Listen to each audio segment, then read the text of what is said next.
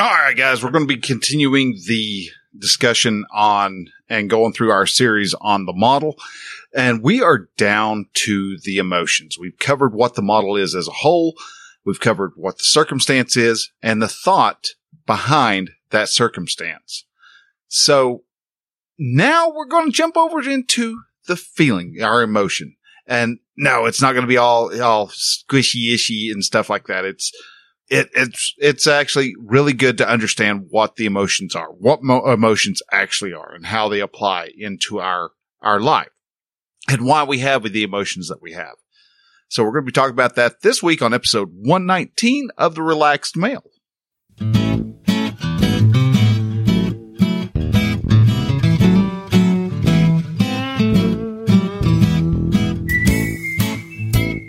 Hello and welcome to Relaxed Male, a podcast that helps men change their relationship with themselves. I am your host, Brian, and I am a men's life and mindset coach who is here to help you understand that you don't have to suffer at your own expense. You can live your dream, and I encourage you to set, then pursue your goals. So join me as I change the mindset and attitudes of men so that they can be the leaders of their families and their destinies. Hey man, hello and welcome to Relaxed Male.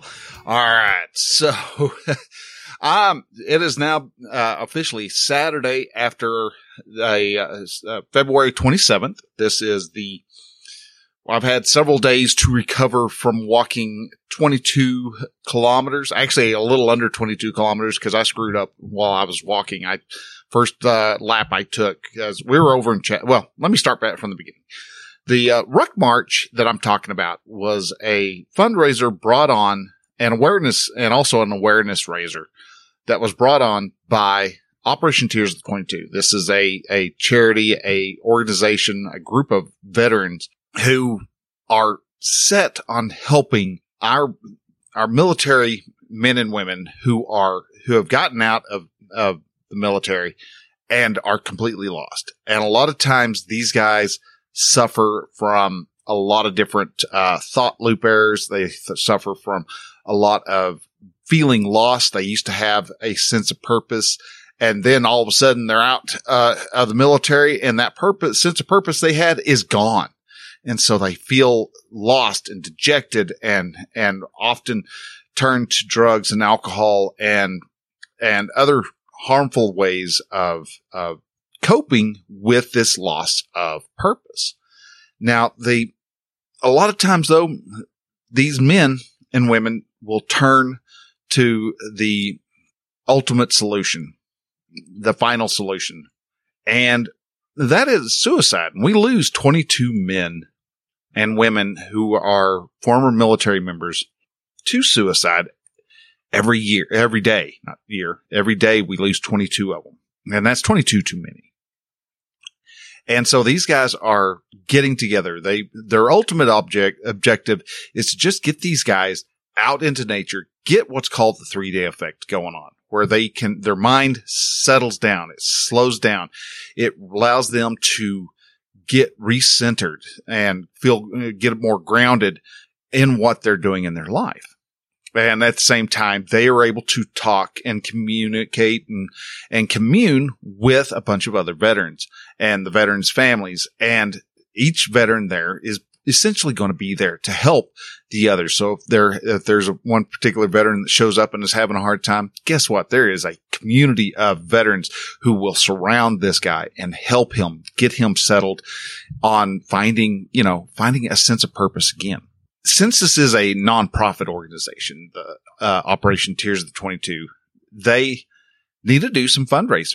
And so one of the ways they decided to do a fundraising and also raise awareness of the men and women that we lose is they did a ruck march, which is where you carry a weight, a set amount of weight for however long you want to walk. And the weight was 22 pounds. I carried a little over, like 23, 24 pounds in my backpack. One guy actually carried 30 pounds. Some of them were, they were still within that range. And then we walked 22 kilometers, which is 13.6 miles. That's a long walk. 13 miles of 22 pounds on your back. Wow. Holy smokes. Jiminy. That was something else. What we did is we held this over at Chaffee Crossing over in Fort Smith, Arkansas. Chaffee Crossing, if you're not aware of, it's sort of famous because that's when Elvis was drafted to the military. Elvis went to Chaffee Crossing there. The barber shop where he got his hair cut is still kept at that same level. They even have a kind of a marked out which chair he actually sat in and all that. And it's a really neat, it's pretty, it looks like, Second World War style barracks. I mean, they kept as much of it as pristine as they can. But they're also trying to update it, trying to bring more people over to the Chaffee Crossing historical area because there is still an army base of Chaffee Crossing. It's just right next door to the old Chaffee Crossing. And so we had a loop where we walked down around where some of the old barracks and parade grounds and stuff used to be, and then up and around where some of the businesses currently are residing, which are still more barracks and warehouses and things like that they would use back in the army back in, whenever from the time, World War II era. And the full loop is a little over, I think 4 miles or a little under 4 miles. It's around 4 miles anyhow. And so the first lap, okay, that was actually pretty good. That second lap, wow, you started really feeling it in your calves, and you didn't have quite as much of a spring in your step. That last lap was such a slog. It was just, come on, gotta make it. I mean, I didn't have to stop and take a break until that third lap, but wow, that was brutal. And once that first lap came along, or first break, it was, I would walk maybe a half mile, have to take a break again. Walk another half mile, take a break. Walk a half mile, take a break. Walk half mile, take a break. I mean, I'm going to dive deeper into this because as I was walking, I didn't bring a headset or anything. So it was just me and my thoughts, which can be kind of scary if you're not used to being me. But with my thoughts, I came up with a really good analogy to equate what I experienced on that ruck march to life in general. And we're going to be talking, that'll actually be airing in March 31st, I believe. And it's your rucking life, I think is what I'm calling it at the moment. So, but anyhow, it is, the whole thing was just, made you aware of what your legs, actually have to go through. When I got done, I walked hunched over, shuffled my feet. I couldn't raise my arms. If I tried to even bring my arms up and about, my shoulders screamed at me. Those shoulder muscles were just not happy with me. My legs, my calves especially, were just toast. And so I was the last one to get finished. There were 7 of us who actually went on this ruck march. There was 3 who have done rucking before, and it was very evident because, boy, they got that thing done in about 3 hours. They would walk it in 3 miles an hour, if that, and had no. They got done, and it was the 2 founders. One of them made a lap. The second one made 2 laps, and I was determined I was going to do all 22. Well, after getting my first lap, I found out I made a wrong turn and, supposed to have gone down like another block I think it's another block, made a right and gone around. And where you walk down and you walk past the barber shop and walk up. And I had turned beforehand down the loading warehouses. So by the time I finished, I was a half mile short of actually working 22 miles. And at first I was so tired, I couldn't even do math right. I sat there and saw 13.11 miles and it's 13.6. I was like, all right, yeah, I cleared it. Yeah. All right. No, you dummy. That would be, what's bigger? 11 or 60 because, you're going to spread it out. So you have to add a 0 under the other side. So yeah, about 4:00 in the morning after I had a calf cramp up on me. I was laying there trying to get that worked out, and I don't know why. Brain kicked in and was like, yeah, you didn't walk as far as you were supposed to. And so, dadgummit. So I ended up not walking the full 22 kilometers, but I got a half mile within the 22 kilometers. And by gosh, the next, like I said, I walked like an 80-year-old man that day. I couldn't even help them tear down. I was the last one. It took me 5 hours to walk it, and got over there, and I saw everybody tearing stuff down, and I was like, oh, son of a gun. I tried to get over there, and I couldn't pick things up with because anytime I tried to raise my arms, my shoulders were screaming at me. My legs were barely holding me up. It started out being around the mid 50s that morning, but by the time I finished, it was 32 degrees. The cold front was blowing through. We were fixing to have the ice storm blow through, and I was just freezing cold. I wore a jacket, had a sweatshirt, jacket, didn't have my peasant cap on, which I looked for and couldn't find it. Found it, actually yesterday, but anyhow, so got that done. And wow, just the fact that I couldn't move like I normally did was an interesting aspect. I mean, the pain that I felt wasn't, it wasn't excruciating. Did make it, I barked a couple times. I moved wrong, or I stepped off a curb wrong to get into the car. And boy, my calves were like going, dude, we don't bend that way no more. And so I was like, and got myself into the car, got it started. Every time I had to try to turn or something, my arms were having to pick up, and I was, moving shoulders, and they were not happy with me. And, yeah, it was a bit painful. I felt a lot of aches, a lot of weary. I went to bed early that night and slept, got up at 7:30 the following morning and to head home because I had to get here before everything iced over, and I was not able to move. So, but the next day, all right, I felt like a 70-year-old. I wasn't hunched over, but boy, I was not going to walk fast. And, I still was hobbling. I wasn't walking. I was shuffling around and looked like walking like a 70-year-old. The following day, even a little better. I was about a 60-year-old. And then, about Friday, the pain in the calves has subsided. I mean, I've still got, I could stretch my calves a little bit in one way or another, and I can still get a little soreness, notice out of that. But the weird thing is I actually it was about, Tuesday, Wednesday. So it'd been about Wednesday. About Thursday, because there was a full day of where it didn't have a problem.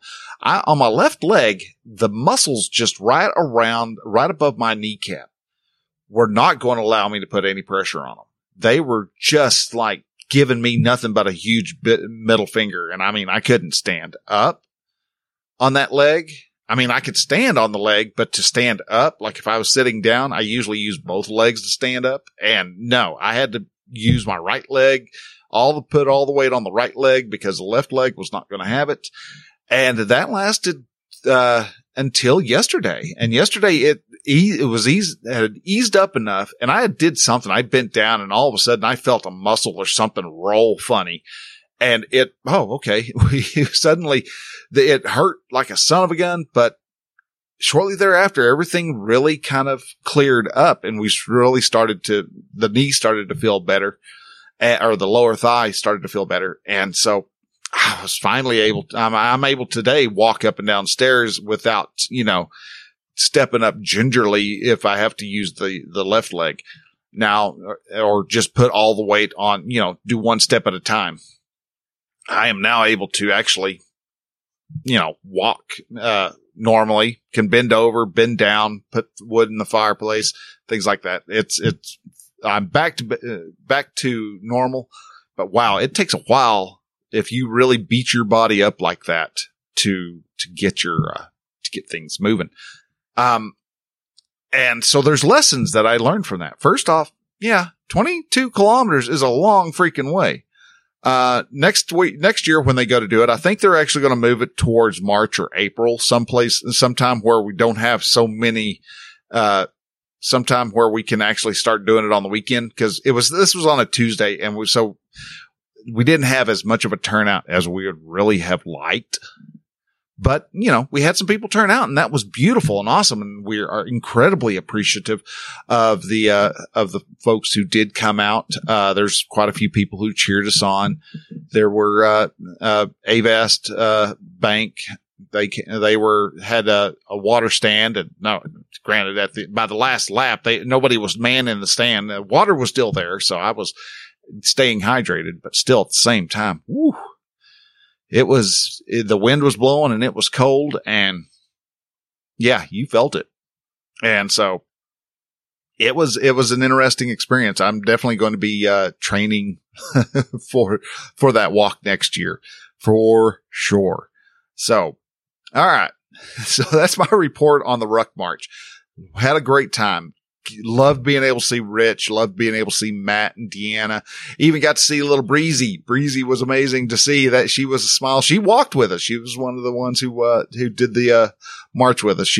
But it got a little too cold for her there about the first lap. And so she called it quits. But heck, that's, around 4 miles as she walked. So, I mean, that's powerful right there. The fact that she decided she was going to take the initiative and she wanted to walk with us. Anyhow, so now with that, I learned lessons. We got lessons. I'm going to be applying those lessons to life. And you're going to hear more about the lessons that I learned. Like I said, in the following episode, that'll end up being on, I believe I said March 31st, This Rucking Life. Yep. And, that's going to be episode 122, just to let you know. So, all right. Now, let's go ahead and let's jump on over to the main topic. The main topic this week is we're still in the model series and we're talking about the model. The model being that this is a tool that you can use to actually view your thoughts and see if your thinking is actually serving you right or not. Because when you write out your model, you have 5 lines. You have your circumstance, thought, feeling, action, and results. You can, your circumstance is, like we said before, is completely neutral. It does not mean it's positive or negative. But what makes it positive or negative is the thought that we have about that circumstance. I am overweight. I need to lose 50 pounds. All right. So your circumstance would be you're 50 pounds overweight. The thought you are having is probably something like, I can't stand how I look in the mirror. I can't stand how big my gut is. I can't stand how big my ass is. There's a lot of those things that you have, those thoughts that you have about the circumstance being you're 50 pounds overweight. So that thought generates an emotion. That emotion is maybe disgust, maybe, revulsion, maybe, anger, maybe sadness, maybe forlorn, whatever that emotion is that you're having, creates that emotion. And that's what we're talking about this week is we're talking feelings. Now, a lot of times, especially these days, for whatever reason, society has come across and has decided for whatever reason that men aren't supposed to share their emotions.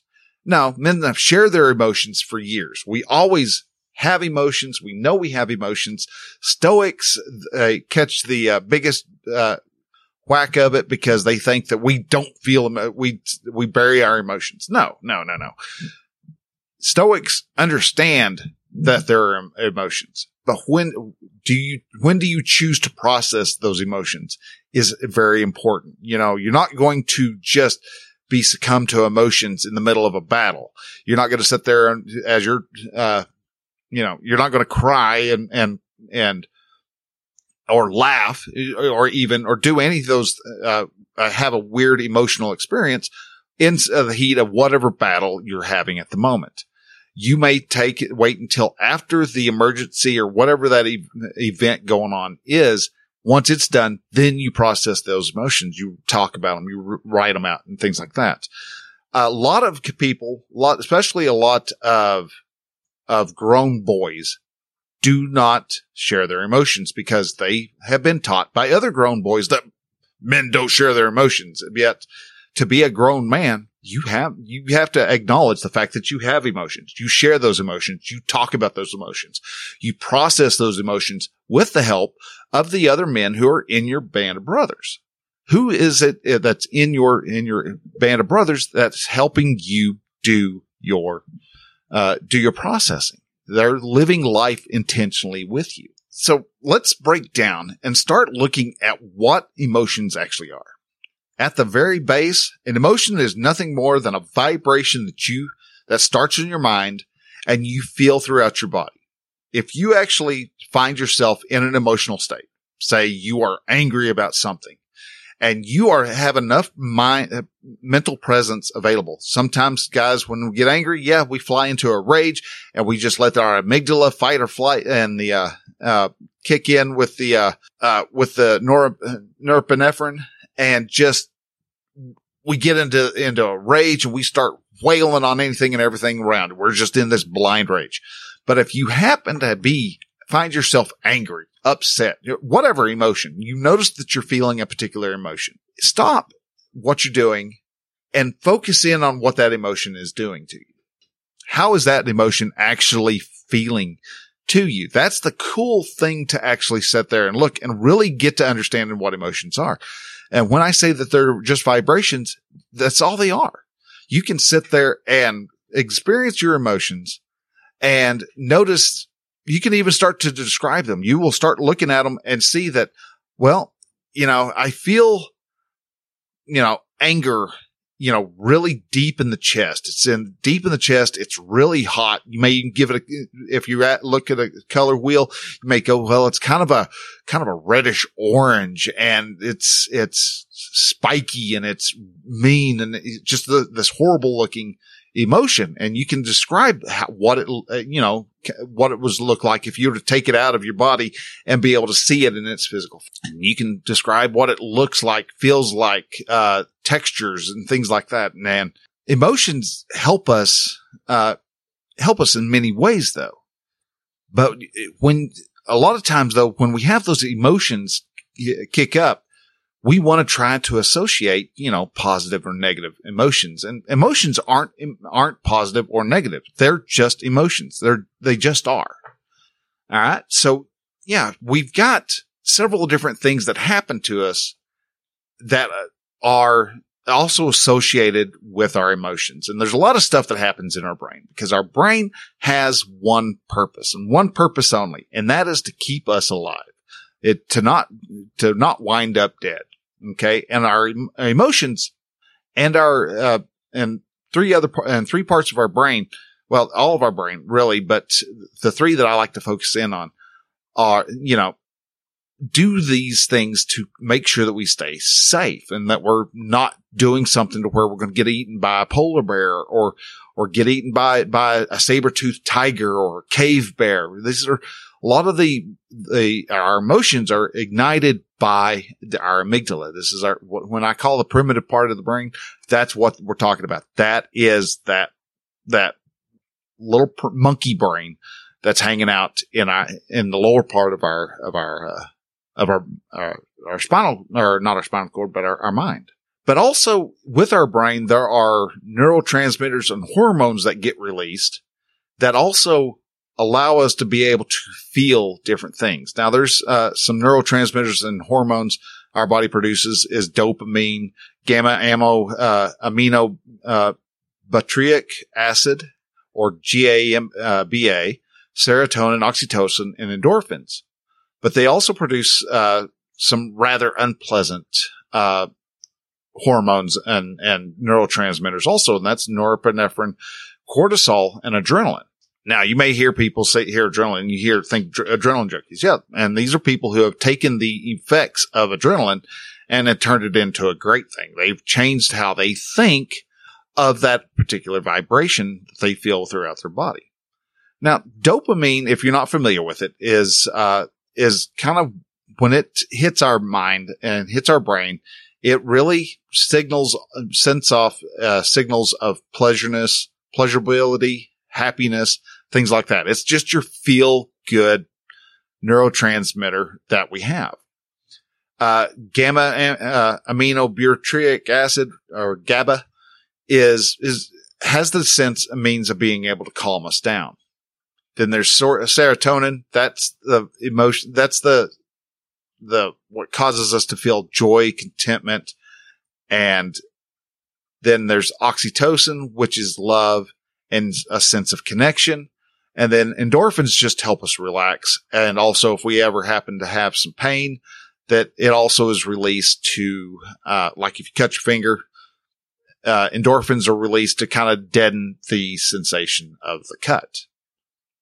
Norepinephrine is your fight or flight, responses. Cortisol is released during stress.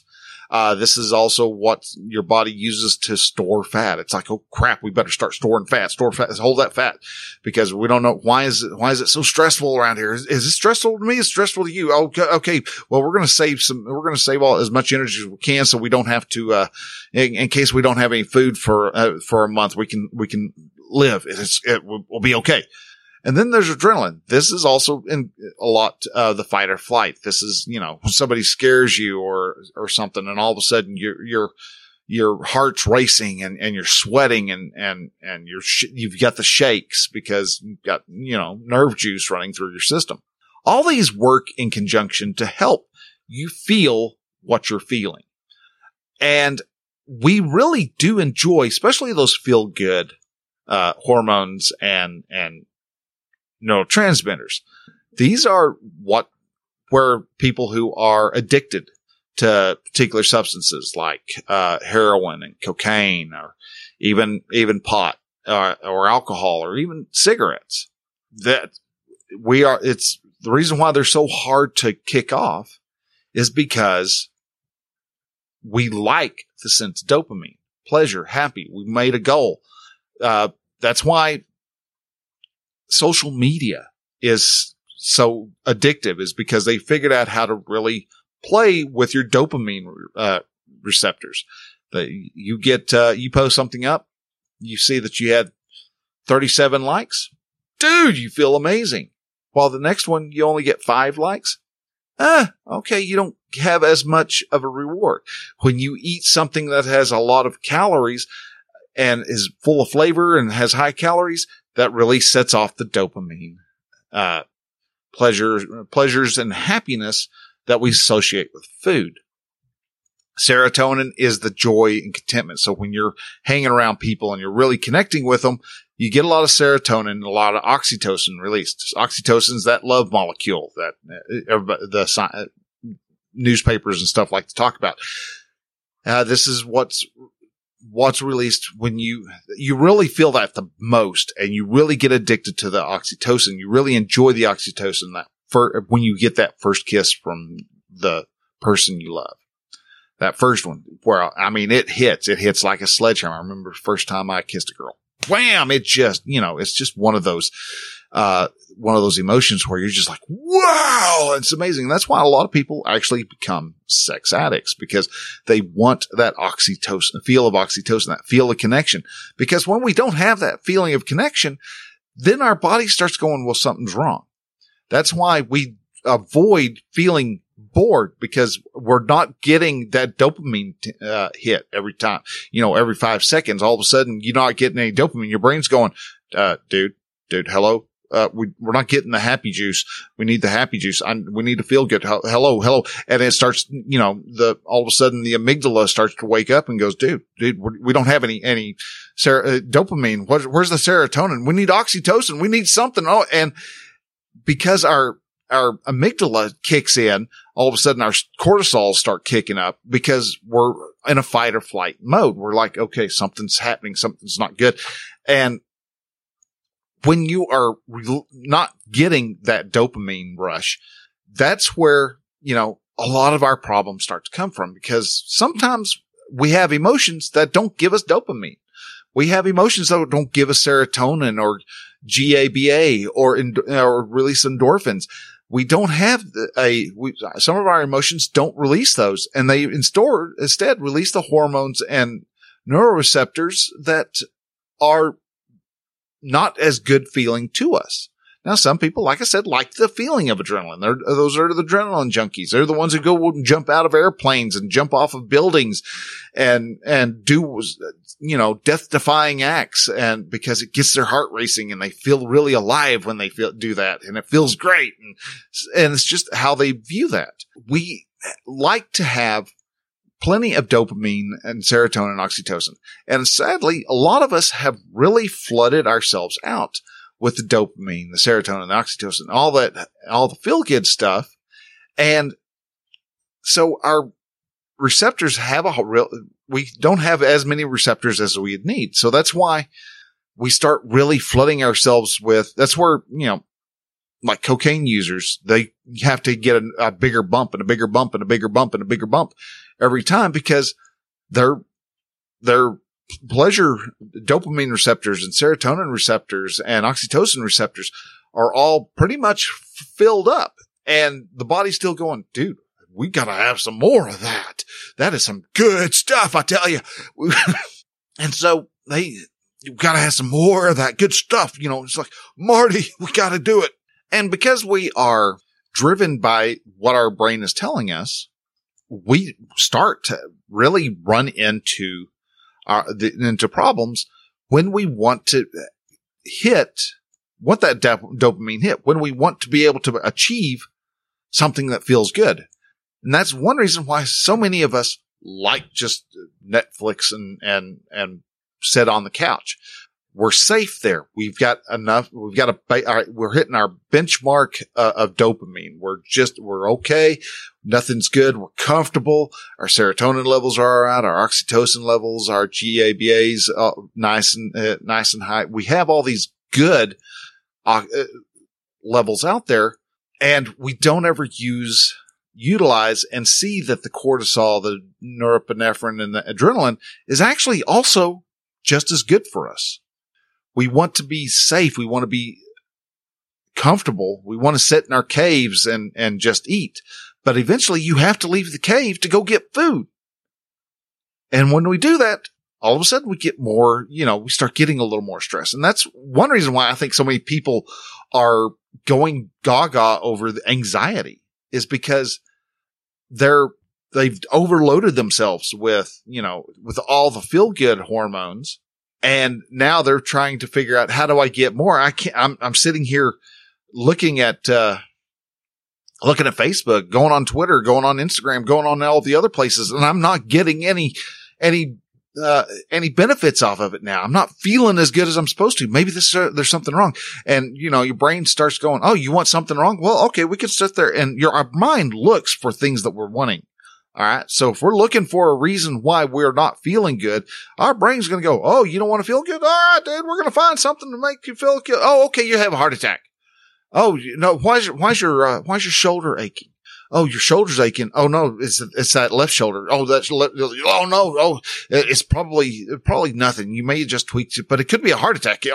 Oh, and so all of a sudden we start our mind starts running wild. Our amygdala, that primitive part, that monkey brain starts taking over, and our brain's like going, oh yeah, okay, yeah, we got pain. Let's shoot out pain to that area. And we can start to create and simulate having a hard time breathing, and our shoulders aching, and we're having a heart attack. We got heart palpitations and all this other stuff. And we go to the doctor, and the doctor's like, oh yeah, you had a panic attack, because we weren't paying attention to what our emotions were. I mean, heck, I sat there several times with my, when the top part of my knee, those muscles right across there, I definitely had thoughts going through my head of, I wonder if that's a blood clot that's stuck in there. Maybe, is that what a blood clot feels like? And, I would think about it. I try not to think about it, but it still rode. If I tweaked funny or walked funny and that it really wanted to bark up and become known, it was real evident. I mean, trying to sleep at night, I couldn't keep my leg straight. I couldn't keep my leg bent. I couldn't keep it straight. Couldn't keep it bent. I had to constantly be moving that left leg through the night. And so I had a bit of restless leg. But why? Because of a thought that I had. It's like, okay, maybe it is blood clot. And then eventually I noticed, oh, no, it moved laterally. So it's not a blood clot, because blood clots will travel up or down your leg, depending on which area, which is it, an artery or a blood vessel.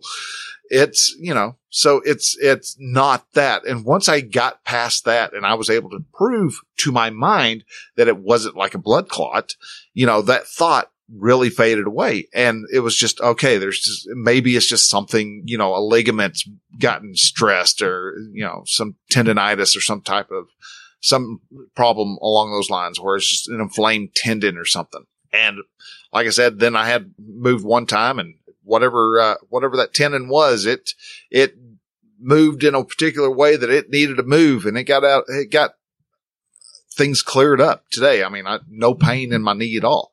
And it's because of the thoughts that we have. So we can get ourselves into, panic attacks because we're just letting our minds just run free. Our thoughts are like a 3-year-old with a butcher knife. They're kind of cute, but really dangerous at the same time. As I said, there are 3 parts of our brain that we really want to focus in on. I've talked about the amygdala several times already. That's that primitive monkey brain that's in your head. That's the one who likes to ring the bell going, danger, danger, Will Robinson, danger, danger. And, cause us to go into panic attacks, cause us to just get ready to fight or flight, because that's what its purpose is to do, is to look for the hidden tiger that's in whatever new exciting thing that you're doing. You want to start a business? Oh, well, you don't know how to do that. So you're going to lose all your money. You're going to be homeless. You're going to be living on the streets under a bridge, and no one's going to want to talk to you, and they're going to laugh at you, and they're all going to laugh at you, that type of stuff. And it's just, it's ridiculous, because if you stop the amygdala from screaming like that, and you engage your prefrontal cortex, which is that thinking part, touch your forehead. Yeah. Okay. Right behind your forehead is the prefrontal cortex. All right. So that part of your mind, the front part of your brain, is the part that does all the logical thinking. If you can engage that, and a lot of people realize they can engage it by just taking a couple of deep breaths, especially if you find you're getting yourself worked up, or you're into something that you're really kind of skeeved out about. Slow, deep breath through the nose, out through the mouth, and allow just your prefrontal cortex to engage, and tell the amygdala, go take a freaking hike, go sit in the corner. You'll slow down, and you'll start looking at stuff a lot more critically. Now, the third part of your brain is called the hippocampus. This is the habit center. So whenever you're doing something, say you are used to driving to work a particular direction, what'll happen a lot of times is our brains will sit there and go, all right, well, we're driving to work. Hippocampus, take it. And the hippocampus will take over, and you will drive all the way to work, and you'll pull in, and you'll realize, holy crap, I don't remember any of the trip to the work. That was your hippocampus at work. It went into habit mode. It was, the hippocampus is kind of the laid back hippie dude. He's just kind of, no worries, man. I'll just hang out over here.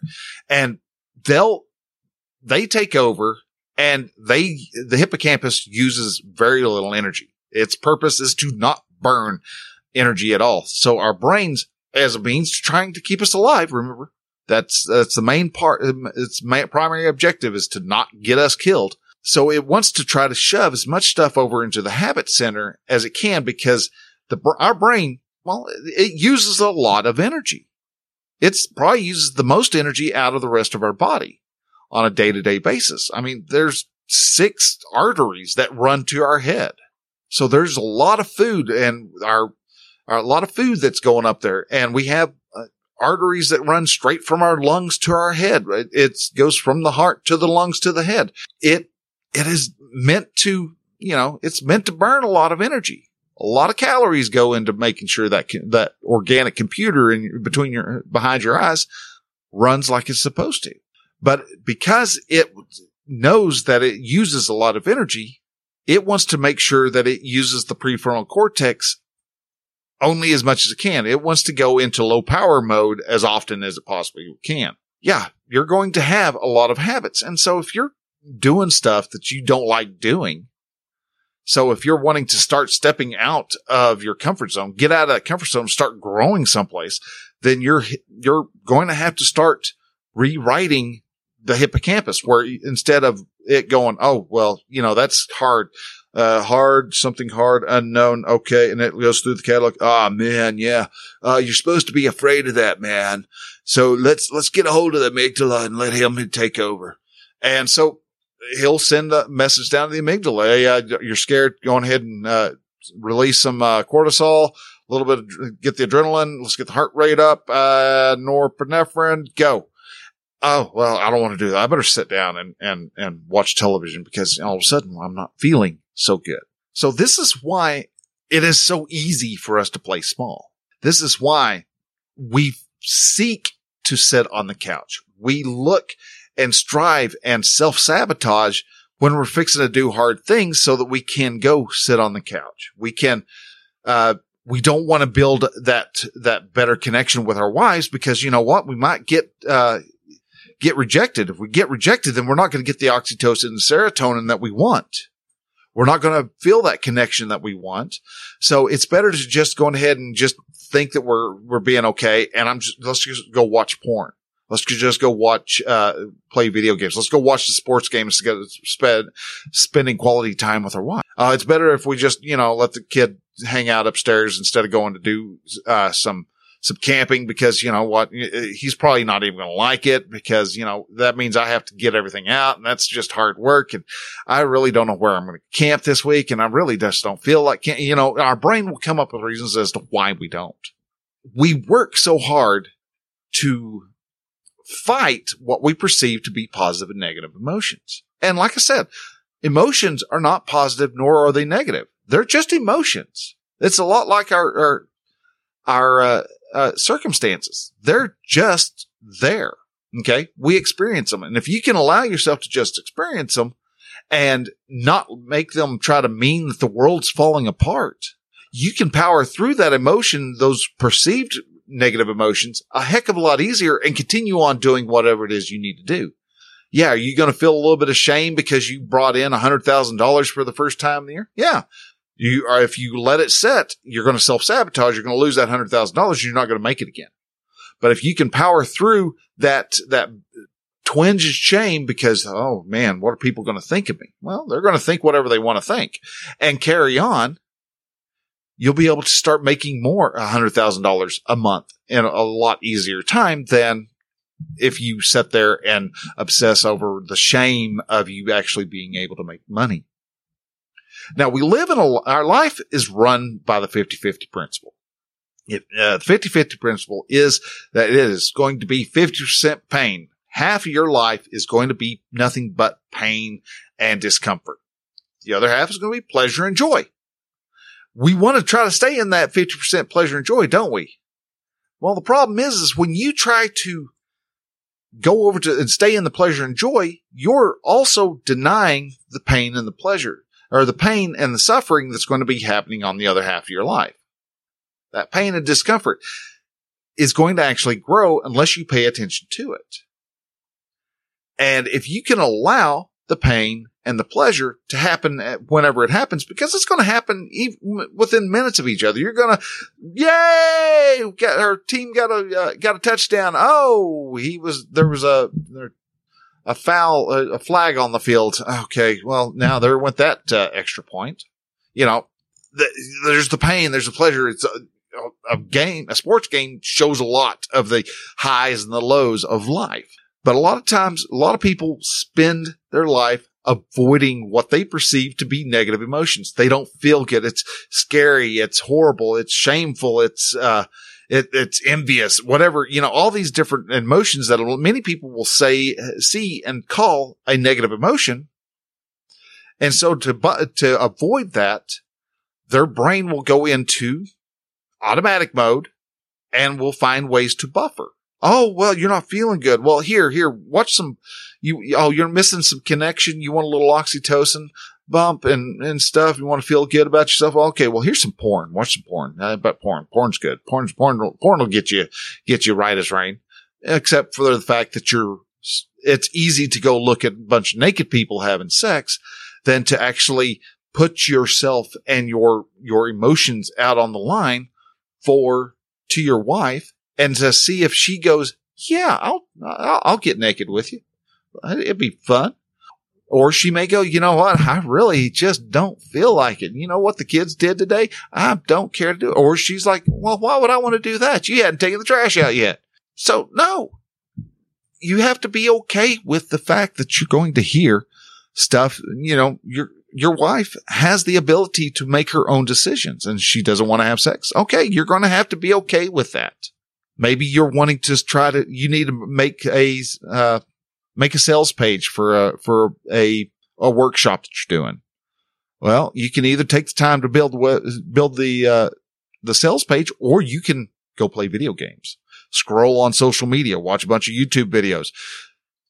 You're mad about being overweight, but what are you doing? You feel bad about yourself, so you're eating a bunch of Twinkies and Ho-Hos and Ding Dongs. Which a lot of those I just realized Hostess has a lot of very sexual innuendos naming in their snacks. But, anyhow, you may go off and make a trip over to the Chinese food restaurant. Or that's the problem that a lot of alcoholics have. They have the urge to drink alcohol because they start having thoughts about stuff that happened in the past. They haven't processed those thoughts. They haven't processed the negative emotions. And so they don't have to feel those negative emotions, feel that unpleasant feeling that feeling that they're perceiving to be unpleasant. They turn to alcohol. They turn to drugs. But the thing most people don't realize, because, you know, you'll see people or hear people say, well, I felt like I was drowning in sorrow. Well, no, you're not drowning in sorrow. Your sorrow is an emotion, yes, but it doesn't last. I think they say that on the average, that emotion lasts 90 seconds. Well, why was I sad about my grandmother passing for a week and a half?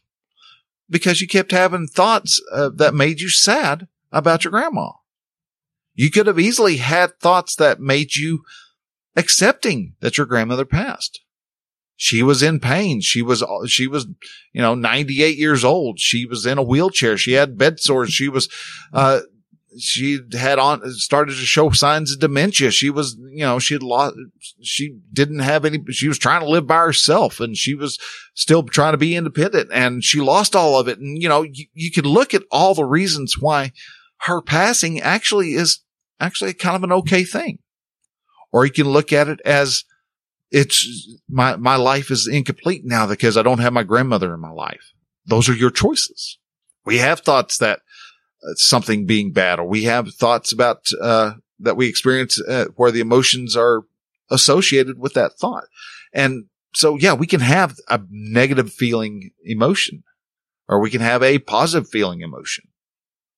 But those emotions are generated by our thoughts. We are thinking, hey, this is a bad thought. This is a sad emotion. This is a positive emotion. Our emotion can be the circumstance. I am sad.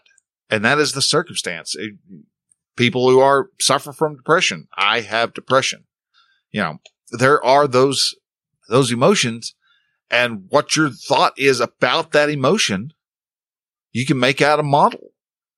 When you're feeling, when you have a thought about this emotion, which makes that, feels more of that particular emotion, which causes you to have an action that, exemplifies that emotion, and it causes you to feel that emotion.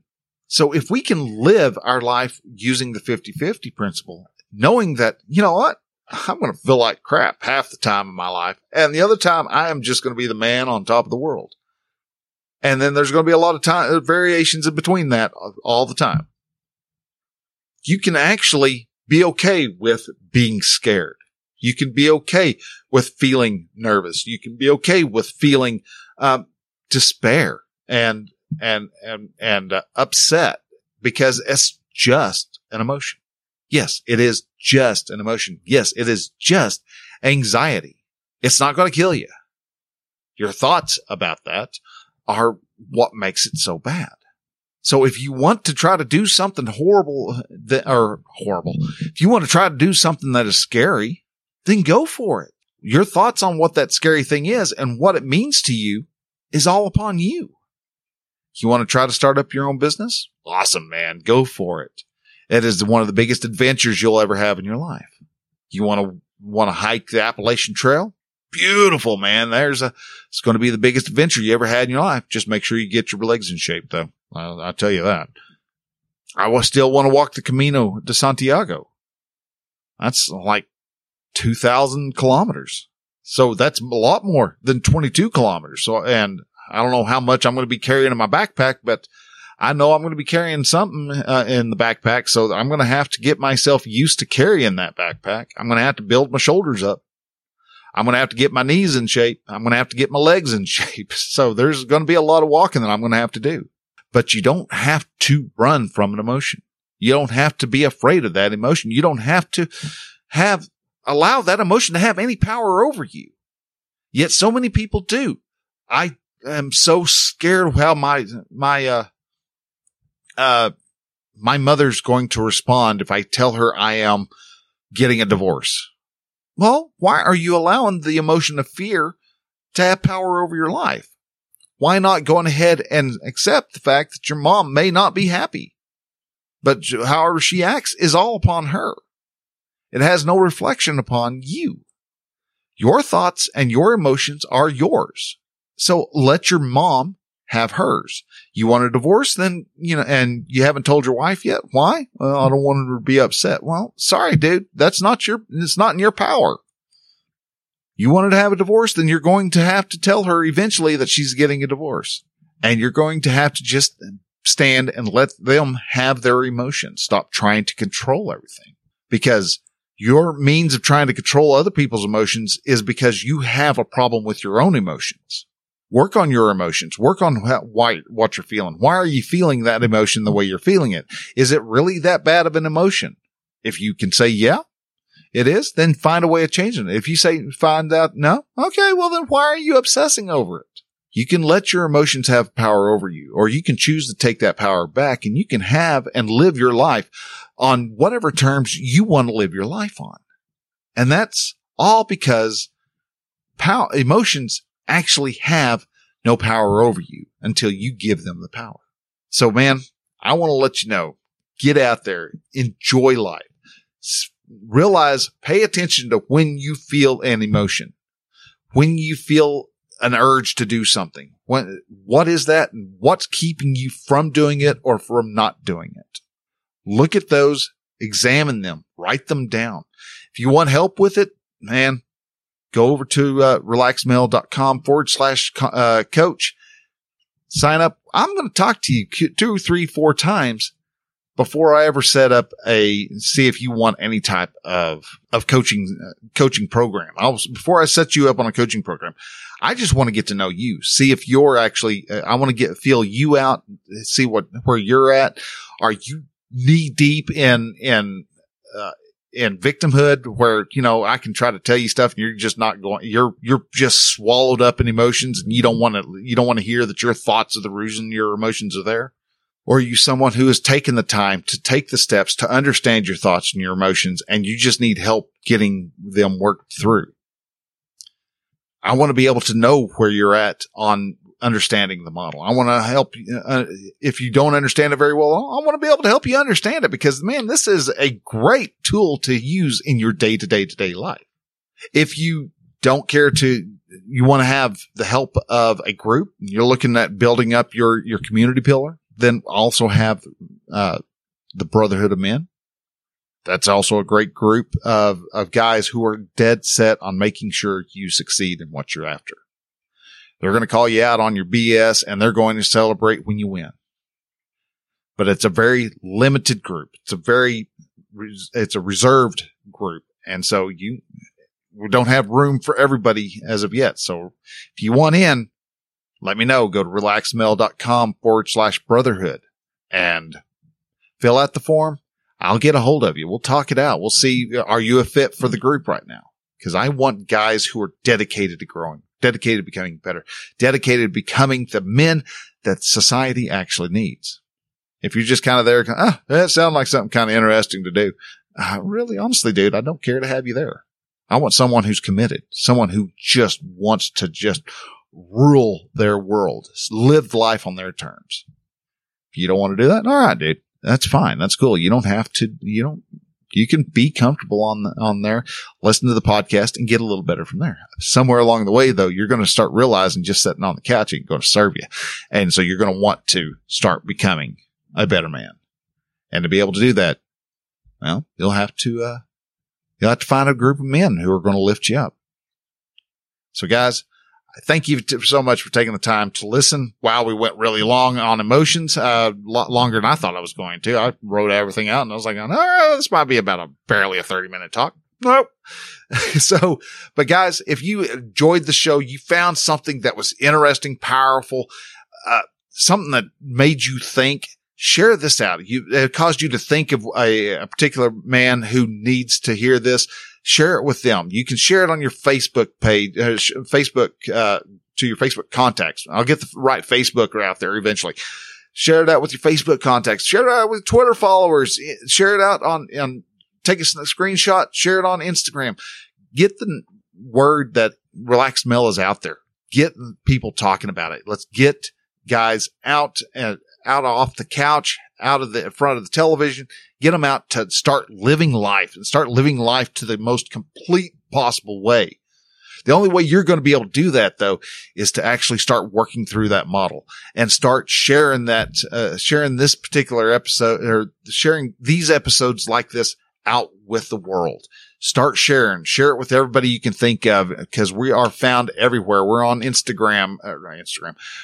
When it comes to the podcast itself, we're over on Spotify, we're on Apple Podcasts, Google Podcasts. We're on, GeoSavan, any podcast platform you can possibly think of. We're there. We're even over on the new, Samsung podcast app. So guys, share this out, share it with those who need to hear it.